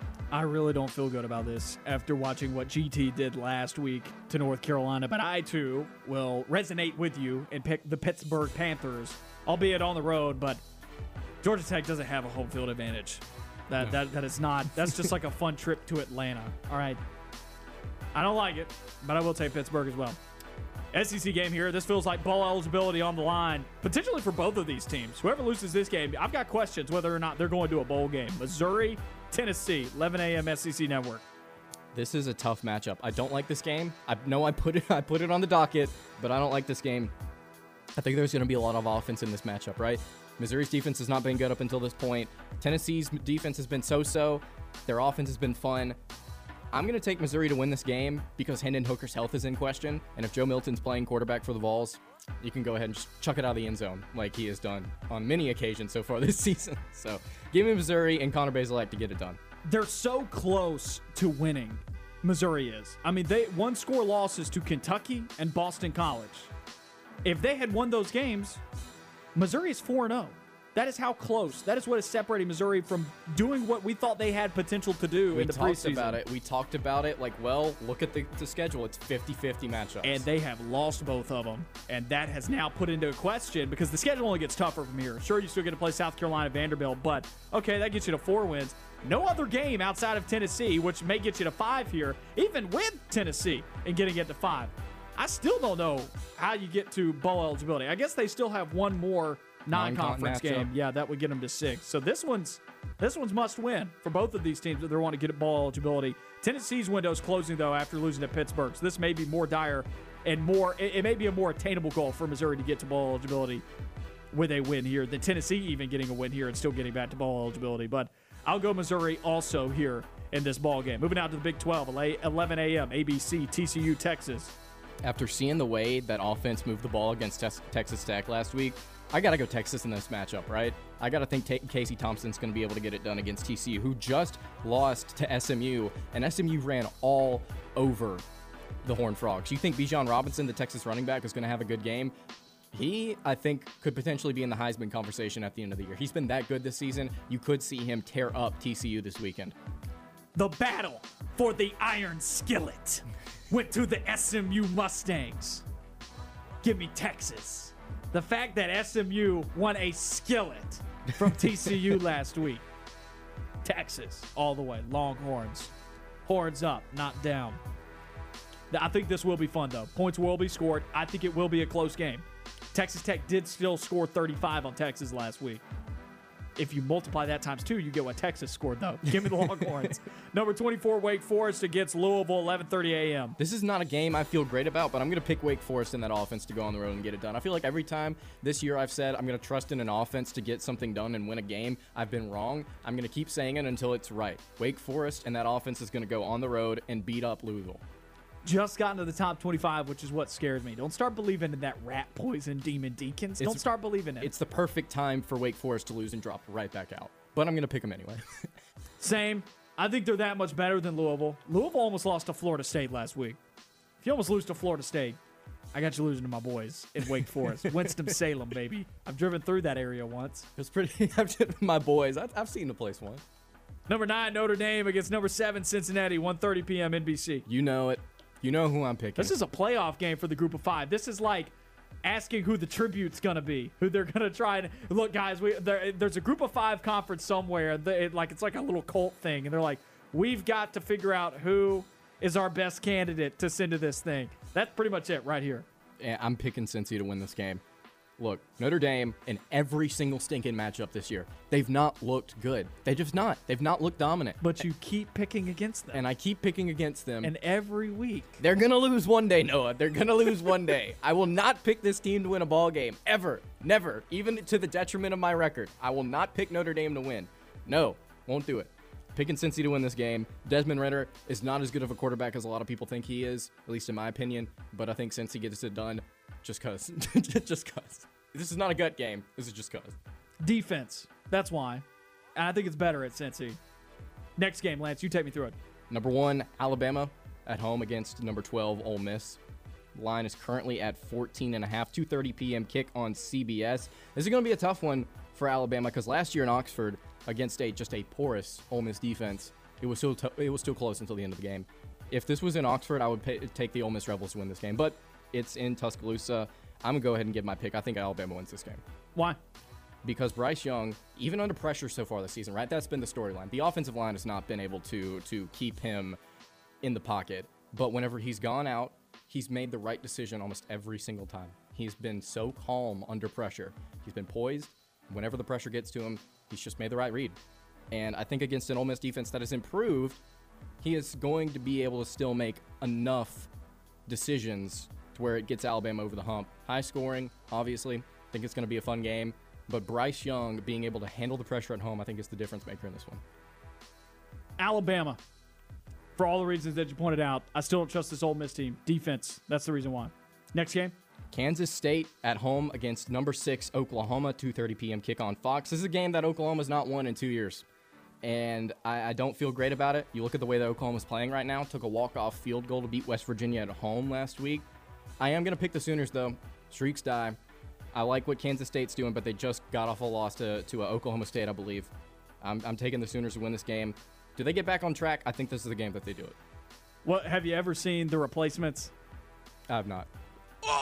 I'm sorry. No. All right, well, listeners out there, when you said streaks die, that made me think of Shane Falco. Chicks dig scars, legends live forever, or something like that. You know, go and get glory or whatever. I just botched the whole movie quote. Excuse me, guys. Sorry, I'll look it up in just a second. But still, I feel a Shane Falco moment here. Oklahoma, Spencer Rattler. This is kind of the Replacements. Sure. Not really, no. Streak does die, though. Last year, Oklahoma was in danger of losing 3 straight for the first time in a very long time. Now they're in danger of losing 3 straight to Manhattan, Kansas? No. Oklahoma. Next game. Florida State, 0-4. My boys at home against 3-1 Syracuse, who just beat Liberty. 2:30 p.m. kick, ACC Network. I know Liberty is good, right? I know Malik Willis is good. Syracuse against this battle for Florida State team, I'm going to pick the Orange to win. Do I feel great about it? No. Because Florida State seems like they're trying to get things back on track, and it is at home for Florida State. But I'm going to pick Syracuse to win because that ground game has been phenomenal. Garrett Schrader, if y'all don't remember him, former Mississippi State quarterback. Who? Garrett Schrader. I don't remember him. You don't remember him? He No. played. I remember him. You do? Okay, good. He had a beard, didn't he? He had a massive beard. He's like 6'5". The lumberjack. He looked like a lumberjack. I think Syracuse is able to go and get it done because we've seen Florida State look bad against any form of opponent this season. So Syracuse, even though they may not be good, may not be great, I think is enough to get over the hump. Syracuse has an orange as a mascot. It's pretty cool. Orange. I like oranges. Give me Syracuse. I know that sounds so stupid. It's not a gut game. There's a reason there. It's a juice game. It's a juice game. Seriously, though, Florida State's 0-4, man. They're barely showing signs of life. To be favored by 5.5 over Syracuse right now, I mean, Cuse isn't great, but they did beat Malik Willis. They did. If you can beat Malik Willis, you can beat whoever's playing quarterback for Florida State. And Florida State's not going to beat this orange to a pulp. It'll be the orange that's doing the beat down this weekend. It's going to be ugly. After all my picks went so negatively, I let you give all the fun information, like all the stats and everything, and I just come in with, they've got an orange. It's still pretty cool, man. It's a dope orange. So I am going Syracuse. You sold me when you told me that they have one of the best running backs in the country. They don't have a Tank Bigsby, but they do have a good running back there at Syracuse. So I will take the Orange Men as well. Now let's go through a couple of other games here. SEC 5 p.m. ESPN. Florida on the road at Kentucky. And Florida has not lost in Lexington in 35 years. Is this the year that it ends? I don't know. Kentucky's kind of played to the level of their competition. You said so far streaks this year, end, right? Lance. Streaks die. This streak does not die. I have the quote, by the way. It's Pain heals, chicks dig scars, glory lasts forever. And Roll Tide. But I don't know. Go OU. Boomer Sooner. Boomer Sooner. Horns up. But, yeah, I don't think streaks end here. Look, Emory Jones is finally finding his rhythm in this offense, right? I don't know if Kentucky's going to be able to hold him down. I think they're going to be able to go, Florida is, and go and get the job done in Lexington. Do I trust Will Levis to go an entire game without an interception or a turnover? I don't think so, and not against this Florida team. After the way they played against Alabama, I think they're capable of going on the road and beating up on a Kentucky squad that I think does have a couple of flaws. And Dan Mullen, we trust. I don't know if I'd go that far. In this game. Yeah, just wait till they play Georgia in the South's biggest cocktail party or whatever it's called. Listen, after Georgia loses to Auburn, that game's going to be big. Okay. Okay. I see you want the smoke. I see it. Let's take a quick break here on the Line. When we come back, we wrap up the show with a lot of picks. We also finish up this Auburn-LSU game. We give you our selection on the other side of this break.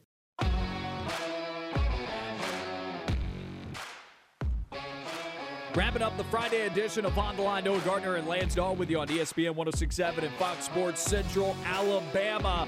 Going to wrap up the Friday edition of the show with Saturday selections. We still have a handful of games to pick right here. Lance, you ready to knock it out? Absolutely. Saturday selections. All right, we got a handful of games right here, and then we will end it. The culmination of it all will be with Auburn-LSU, and we'll go into a deep dive with it in what will be the most pivotal game at this moment for Auburn football. We'll break that down a little bit more in depth than some of these other games, but let's break it down. Number 15, Texas A&M against Mississippi State. A&M hosting the Bulldogs, 7-point favorites at home. I think that's a little much. 6 p.m. SEC Network. This is one of those games where I just can't trust Mississippi State's offense to get it done, right? If they weren't able to get it done last week against LSU's defense, they're not going to be able to get it done in College Station. I know that Texas A&M is obviously going through the ringer at quarterback, much like Auburn. But at home, I think they're going to be able to find enough offense. I know Zach Arnett's defense for Mississippi State is good. It's not going to be able to get it done on the road. I think Texas A&M wins this game. And honestly, if A&M goes out there and they do what they need to do and they game plan, I think they actually cover. If they lose, there's a real opportunity for A&M to finish last in the SEC West. I'd love it. After all the hatred, after all the vitriol, as I mentioned earlier in the show. Everybody coming at you on Twitter. Where are they now? Where are they now? But then again, there's still all of A&M's goals in front of them as well. They are 3-1 and just 0-1 in conference play. I was trying to remember if they played anyone other than Arkansas. They have not. Beat Mississippi State. It allows them to kick the can down the road a little bit, but they still got to play LSU on the road, might I add, and I don't think they've won there yet since they've joined the SEC. They still have to play Auburn. They still have to play Alabama. They already got that Arkansas game out of the way. They still got to play Ole Miss. Mm-hmm. Those are 4 potential losses all right there. So they have a lot still in front of them, but this is one that they have to win if they want to try and keep this season alive. A&M, I think, does get the victory. I don't feel great about it. I picked them last week, and they burned me. I really badly want to go Mississippi State here because Will Rogers is showing the ability to move this football down the field against every team they've played at this point. They're just not scoring touchdowns. They get into the red zone, and they can't score. They scored 25 against LSU, but with 3 minutes left in the third quarter, they only had 3 points. Too little, too late, right? And I think LSU's defense is a lot worse than what they'll be facing on the road in College Station. And that road environment, I think Mississippi State's going to have a really hard time scoring. I think A&M's going to have a really hard time scoring on Mississippi State. I'm expecting something like 16-7, something like that type of football game. It's going to be ugly. It's not going to give you great confidence in either of these teams moving forward, but I will take the Texas A&M Aggies to beat the Mississippi State Bulldogs. Number 19, Oklahoma State on the road at number 21, Baylor. 3.5-point favorites are the Cowboys, 6 p.m. ESPN2. Who knew that this would be such an important game early in the season in Big 12 play? I don't really trust the Oklahoma State quarterback, Spencer Sanders, or whoever starts for them, frankly, to get the job done. I liked what I saw from Baylor last week. They beat Iowa State. I know it was at home, but still they went out and they beat a formidable opponent. I'm going to take Baylor to win this game, and I think that just they're simply able to get over the hump on the road. We've seen a lot of crazy things in college football. Oklahoma State losing at home is not going to be very surprising. And they didn't really look that convincing last week against Kansas State. Now, if you watched how fast they jumped out to a lead over Kansas State, you would be impressed. But once again, go back to they were playing without their quarterback, Skylar Thompson, at Kansas State. And that is enough to handicap the Wildcats tremendously. If he is healthy and he is playing, Kansas State is a formidable opponent in the Big 12. And I say just in the Big 12. They could beat anybody in that league. Just look at Oklahoma. They've lost 2 years in a row to them.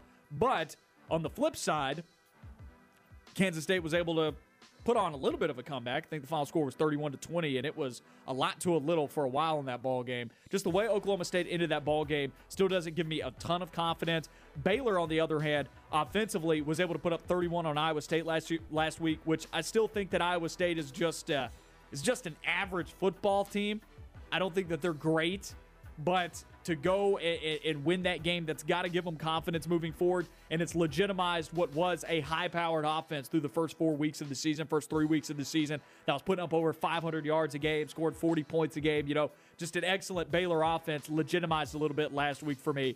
I'll take Baylor on the road. I like what you said there. It's not the wildest thing in the world to see Oklahoma State losing at home in Boone-Pickens Stadium. So let's see how that goes Saturday, 6 p.m. ESPN 2. Now 6:30 p.m., ACC Network, number 25, Clemson. Season's on the ropes. Could they fall below 500? Home game, Boston College. I'll tell you, 14.5-point line seems absurd after what we've seen the last 2 weeks. And after seeing what Boston College did to Missouri, I mean, that was a game that I expected Missouri to go out there and for them to handle Boston College because they didn't have a quarterback.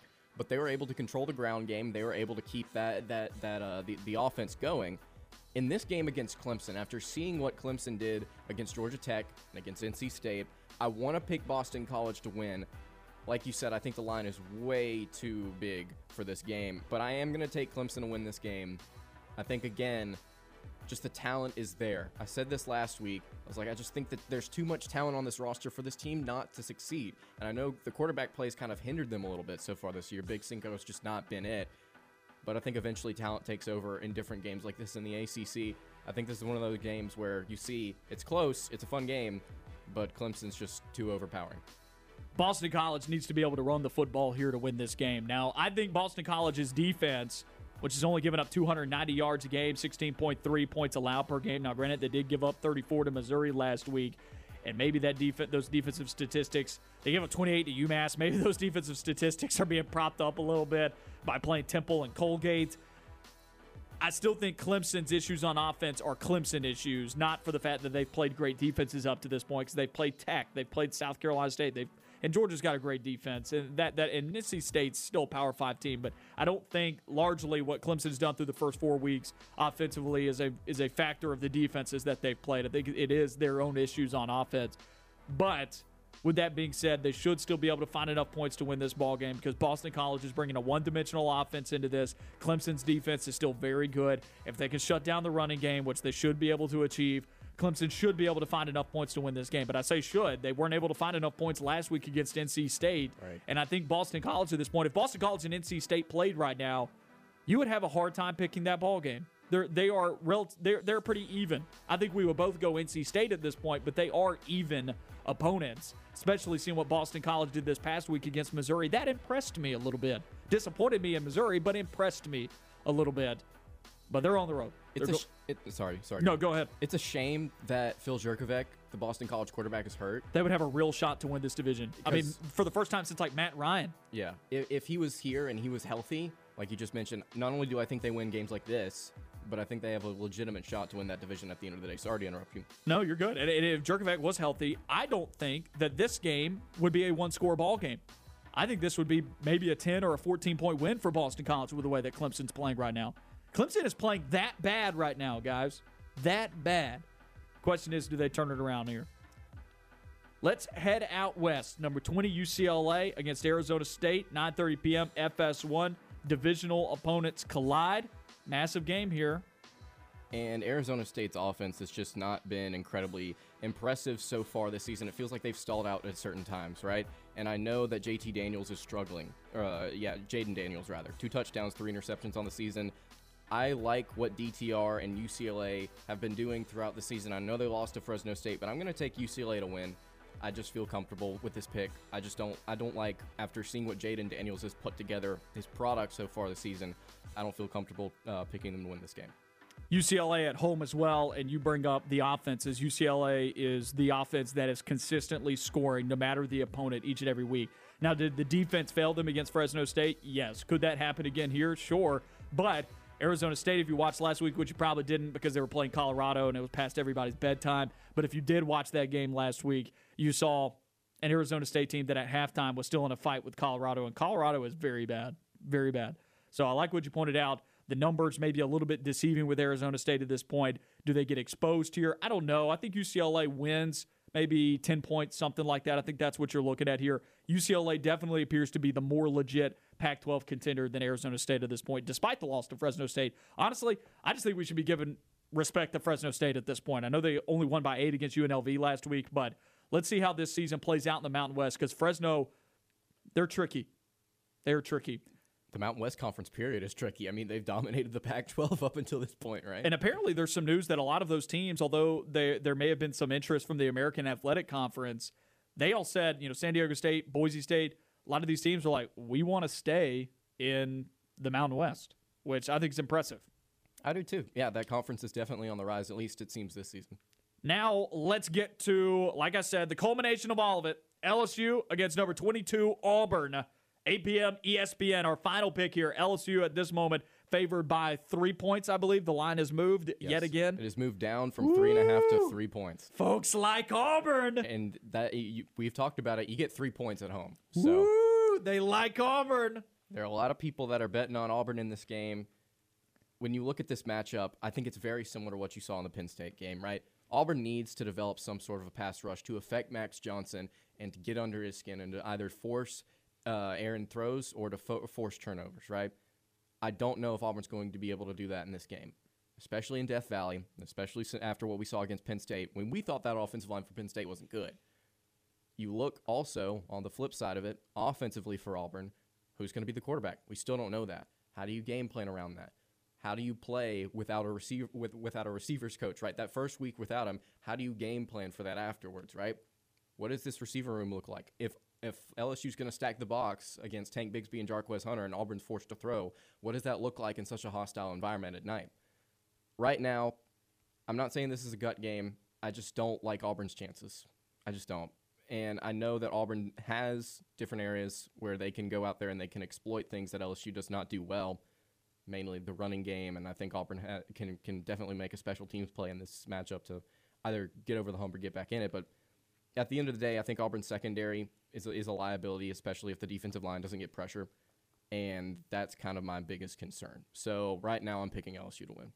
You look like you want to cry. I don't want to pick LSU to win this game because moving down the line, I know what that means. Auburn is what? It means basketball season. Yeah, it means tip off at Tumors on Friday, man. It means we're 39 days away from college basketball. But, And you know how Auburn opens conference play in basketball? LSU at home. Gonna get revenge immediately. You hope. We hope. But look, right now, moving down the line with this Auburn team, if they don't win this game, it's must win, because you're looking at some of these 50-50 games as if we lose, as like A&M, South Carolina, Mississippi State. You have to win those now if you want to get to a bowl. The margin for error is 0. It gets very. And that's just to get to the Birmingham Bowl. 9-3 UCF versus 6-6 Auburn. I'm pulling for it. I want to see that happen, man. You're not pulling for that. We had a caller say, "Is like, who cares about the Birmingham Bowl?" Listen, if that happens, there will be stakes. A lot of people will be tuning into that game. I think Auburn loses that game. Probably. If that's how all this transpires. But I want to get away from that because I don't think that's how this transpires. Auburn wins on Saturday. As Shane Falco said, pain heals. Chicks dig scars. Glory lasts forever. Streaks are meant to be broken. It ends. I said this during the offseason. I still believe it. I think the Georgia State game was on the flukier side of the spectrum. The fact that Auburn did not look like they wanted to be there. I heard Jason Caldwell say this earlier on the drive this week, which listen to the drive following us here from 4 to 6 p.m. on ESPN 106.7 at Fox Sports Central Alabama. Heard him say earlier this week it was one of those games where it looked like Auburn just wanted to get in, get the game over with, and get on to SEC play. And it almost cost them. That was what Jason said, and I 100% agree with that. It just did not look like they wanted to be there. It didn't look like they were prepared for Georgia State. And why is that? Probably because they have been preparing for LSU for a week and a half, maybe a lot longer. And see, that makes sense because after you saw the game plan against Penn State, right? And it was spot on, I think. It was pretty darn close to winning. Auburn right? just didn't execute in the passing game, and it lost them the game. So there's no reason why Auburn would head into this matchup at homecoming, especially after what we saw they did at home against two other cupcake opponents. Doesn't make any sense for them to head into this Georgia State game and just and drop it for no reason. Play the worst game that we've seen in a very long time in Jordan-Hare Stadium. There's no reason why this team would all of a sudden just randomly play bad, right? Because through 3 games, we saw them at least be competitive in that Penn State matchup. You would like to think, and I think it makes sense to say right now, Auburn's focused on LSU, and they were last weekend. And I don't think the situation at quarterback is as bad as it may seem. Whoever ends up starting, I think you will be able to get competent play out of. The question is competent, which I think we got competent at Penn State, is competent enough to win the ball game in LSU. I am going to say that this offense not explodes, but it evolves a little bit more. You see more things. You see Auburn do more things off of the base and the variations that we've seen up to this point. Because a lot of different things have been put on film. We saw new things this past week against Georgia State. I think you see Auburn build upon those concepts. For some reason, I get the vibe that Auburn's been holding back a little bit in their offense with their concepts. Now maybe it fleshes out a little bit, and that gives them some explosive plays, hopefully, if Auburn can connect on some explosive plays. I'm not expecting LSU to blitz hardly at all. I think they're only going to break 3 or 4 guys. They blitzed Will Rogers 0% of the time last week, 8% of the time against UCLA, against Dorian Thompson-Robinson. I'm not expecting LSU to put a ton of pressure on whoever's playing QB at Auburn. So if you can give him some time to throw, there's going to be openings in LSU zone coverage just like there's openings in Auburn zone coverage. I expect these quarterbacks to come in there incredibly prepared. Honestly, maybe this controversy at quarterback, and this is me taking the glass half full approach to it, maybe this quarterback controversy is enough to push these guys to take the next step. Maybe this battle that has ensued this week is enough to push Bo Nix, if he starts, to actually play well. Or maybe it's enough to give TJ Finley the confidence and to push him to the next step in his development as a quarterback, which is a year behind Bo Nix, but he's already right there with him at the same time in terms of that development curve. Maybe this is the confidence that TJ Finley needs to explode and achieve what potential we see in him as a 6'7", 250-pound quarterback, right? I mean, I'm excited. Whoever ends up starting, I'm excited for this football game. It ought to be really fun, and I'm going to take Auburn to win. That's it for another edition of On the Line. We'll be back with you on Monday, taking your calls live and your reactions to Auburn, LSU, Tiger Balls, and an Auburn win, an LSU win. Find out. We'll see you on Monday. You know where to find us.